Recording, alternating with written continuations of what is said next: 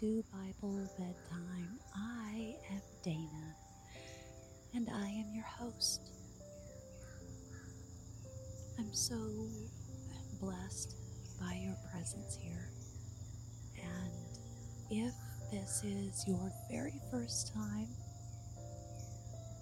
at Bible Bedtime, then welcome. Here at this podcast, we join together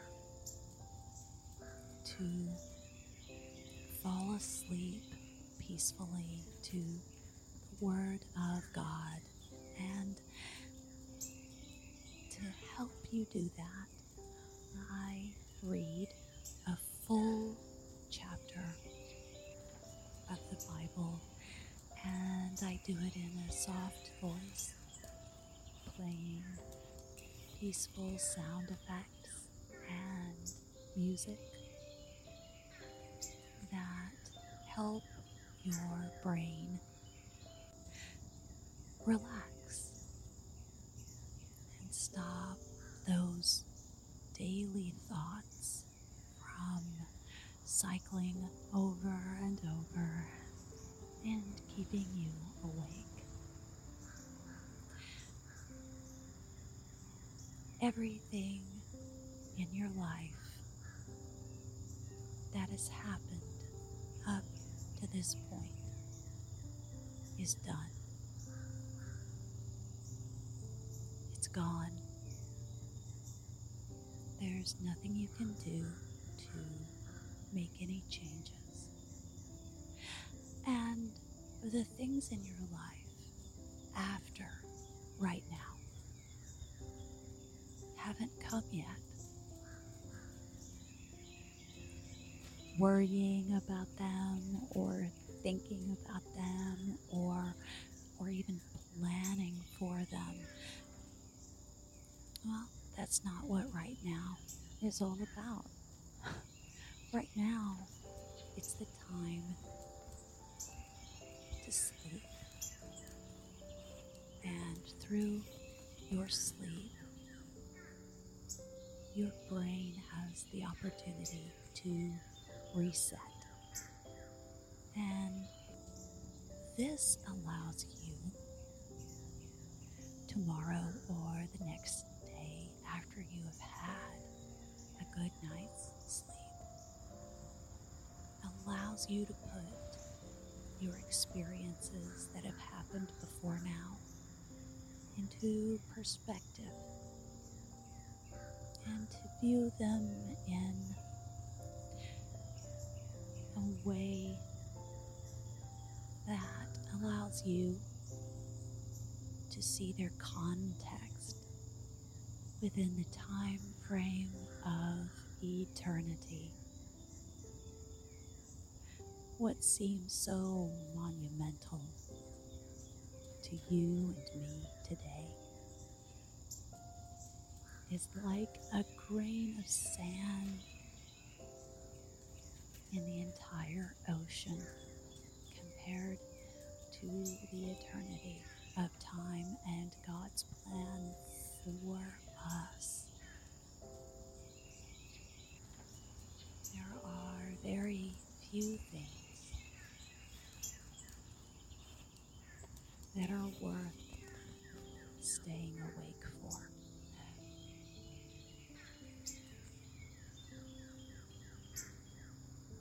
But there are a myriad of reasons why getting a good night's sleep is not only good for your body, but can be a form of worship to your Creator. You see, God designed our bodies to require 8 hours of sleep every day. That's 1/3 of our time spent in sleep. And if designed us to spend 1/3 of our day doing something, I imagine that He considers it to be pretty important. And if something is important to God, then when we are obedient to His plans, then we are worshiping. When we place that 8 hours at the feet of God, we are saying, yes, Lord, yes. I honor you and I serve you, and I will sleep so that I can awake each day rested, refreshed, and prepared to go forward and do all I can do.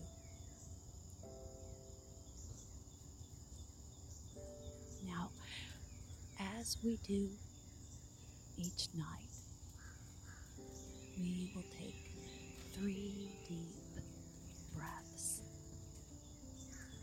And as you take these breaths tonight, I'd like you to imagine that your night's sleep is a precious gift wrapped in a box. And I want you to picture with each breath you laying that box down at God's feet as a gift of worship to your Creator. Here we go.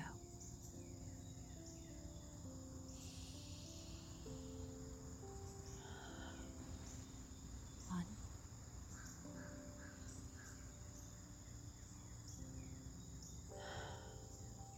2,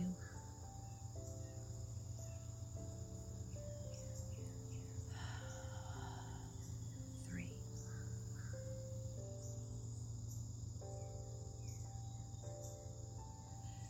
Tonight, we are reading Exodus 4 out of the New International Version. Moses answered, "What if they do not believe me or listen to me and say, 'The Lord did not appear to you'?" Then the Lord said to him, "What is that in your hand?" "A staff," he replied. The Lord said, "Throw it on the ground." Moses threw it on the ground, and it became a snake, and he ran from it. Then the Lord said to him, "Reach out your hand and take it by the tail." So Moses reached out and took hold of the snake, and it turned back into a staff in his hand. "This," said the Lord, "is so that they may believe that the Lord, the God of their fathers, the God of Abraham, the God of Isaac, and the God of Jacob, has appeared to you." Then the Lord said, "Put your hand inside your cloak." So Moses put his hand into his cloak, and when he took it out, the skin was leprous. It had become as white as snow. "Now put it back into your cloak," he said. So Moses put his hand back into his cloak, and when he took it out, it was restored like the rest of his flesh. Then the Lord said, "If they do not believe you or pay attention to the first sign, they may believe a second. But if they do not believe these two signs or listen to you, take some water from the Nile and pour it on the dry ground. The water you take from the river will become blood on the ground. Moses said to the Lord, "Pardon your servant, Lord. I have never been eloquent, neither in the past, nor since you have spoken to your servant. I am slow of speech and tongue." The Lord said to him, "Who gave humans their mouths? Who makes them deaf or mute? Who gives them sight or makes them blind? Is it not I, the Lord? Now go, I will help you speak and will teach you what to say." But Moses said, "Pardon your servant, Lord. Please send someone else." Then the Lord's anger burned against Moses, and he said, "What about your brother, Aaron the Levite? I know he can speak well. He is already on his way to meet you, and he will be glad to see you. You shall speak to him and put words in his mouth. I will help both of you speak and will teach you what to do. He will speak to the people for you, and it will be as if he were your mouth and as if you were God to him. But take this staff in your hand so you can perform the signs with it."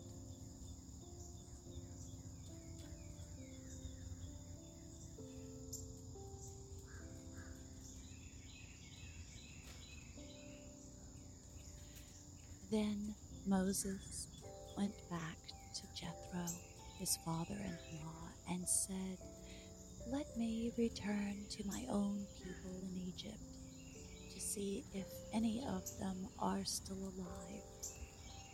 Jethro said, "Go, and I wish you well." Now the Lord had said to Moses in Midian, "Go back to Egypt, for all those who wanted to kill you are dead." So Moses took his wife and sons, put them on a donkey, and started back to Egypt. And he took the staff of God in his hand. The Lord said to Moses, "When you return to Egypt, see that you perform before Pharaoh's all the wonders I have given you the power to do. But I will harden his heart so that he will not let the people go. Then say to Pharaoh, 'This is what the Lord says: Israel is my firstborn son, and I told you, let my son go, so that he may worship me. But you refused to let him go, so I will kill your firstborn son.'" At a lodging place along the way, the Lord met Moses and was about to kill him. But Zipporah took a flint knife, cut off her son's foreskin, and touched Moses' feet with it. "Surely you are a bridegroom of blood to me," she said. So the Lord let him alone. At that time she said, "bridegroom of blood," referring to circumcision. The Lord said to Aaron, "Go into the wilderness to meet Moses." So he met Moses at the mountain of God and kissed him. Then Moses told Aaron everything the Lord had sent him to say, and also about all the signs he had commanded him to perform.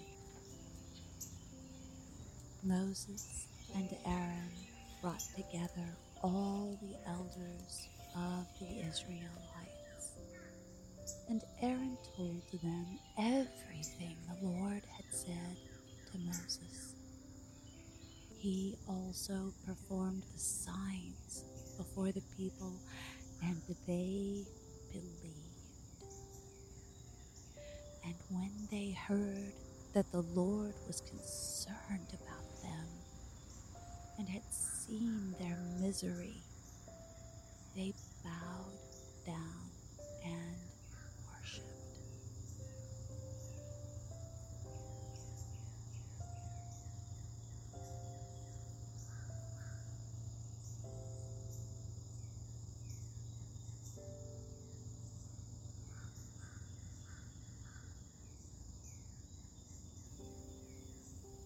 Psalm 23, a psalm of David. The Lord is my shepherd. I lack nothing. He makes me lie down in green pastures. He leads me beside quiet waters. He refreshes my soul. He guides me along the right paths for his name's sake. Even though I walk through the darkest valley, I will fear no evil, for you are with me. Your rod and your staff, they comfort me. You prepare a table before me in the presence of my enemies. You anoint my head with oil. My cup overflows. Surely your goodness and love will follow me all the days of my life, and I will dwell in the house of the Lord forever.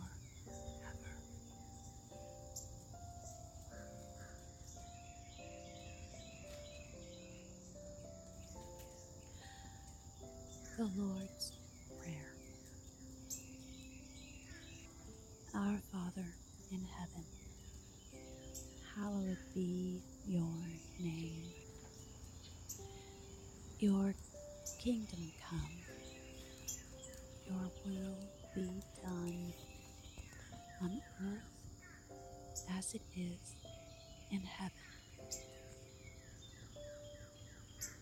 Give us today our daily bread, and forgive us our debts, as we also have forgiven our debtors. And lead us not into temptation, but deliver us from the evil one.